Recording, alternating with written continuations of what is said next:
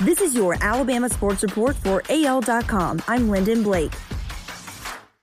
Interview Thursday on the NFL Network set at the Super Bowl in Miami, former Alabama quarterback Tua Tagovailoa was asked how close he came to returning to school for a senior season. He made his point by pinching two fingers together as near to each other as they could without touching. I was about this close, he said. I was really close.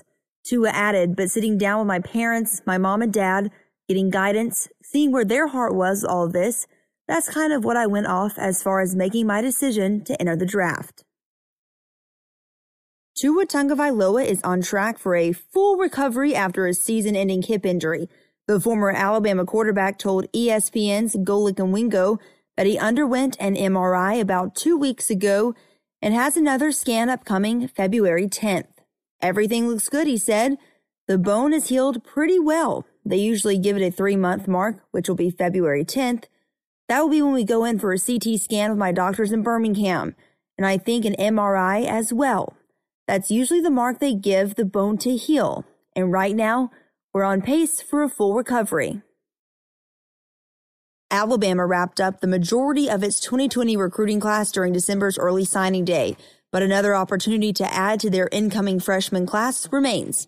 That'll come Wednesday on National Signing Day, once a key date on the college football calendar that has seen its importance diminish with more recruits deciding to sign before Christmas. Of 24/7 Sports composite top 100 members of the class of 2020, only 4 remain uncommitted, and another 5 have yet to sign with the schools to which they have committed. One of the top uncommitted and unsigned recruits in this cycle is Lucedale, Mississippi defensive tackle McKinley Jackson. Once an LSU commit, he is expected to choose between a group of schools that includes Alabama and LSU. The website's crystal ball prediction gives Alabama a 70% chance of landing the 327-pound 4-star prospect next week. The release of Alabama's annual athletics financial report Thursday came with a caveat. The bottom line shows a $21.2 million shortfall for the 2018-2019 year, but the school explained that was just about the accounting and not cash flow problems. That left the reported revenue at $164.1 million in 2019 instead of $188.6 million with those contributions added in.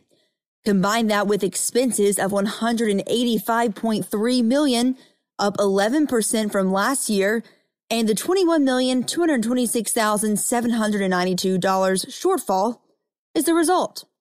Alabama made a profit of $10.9 million in 2018 and $15.7 million a year earlier. That's your Alabama Sports Report for AL.com. I'm Lyndon Blake.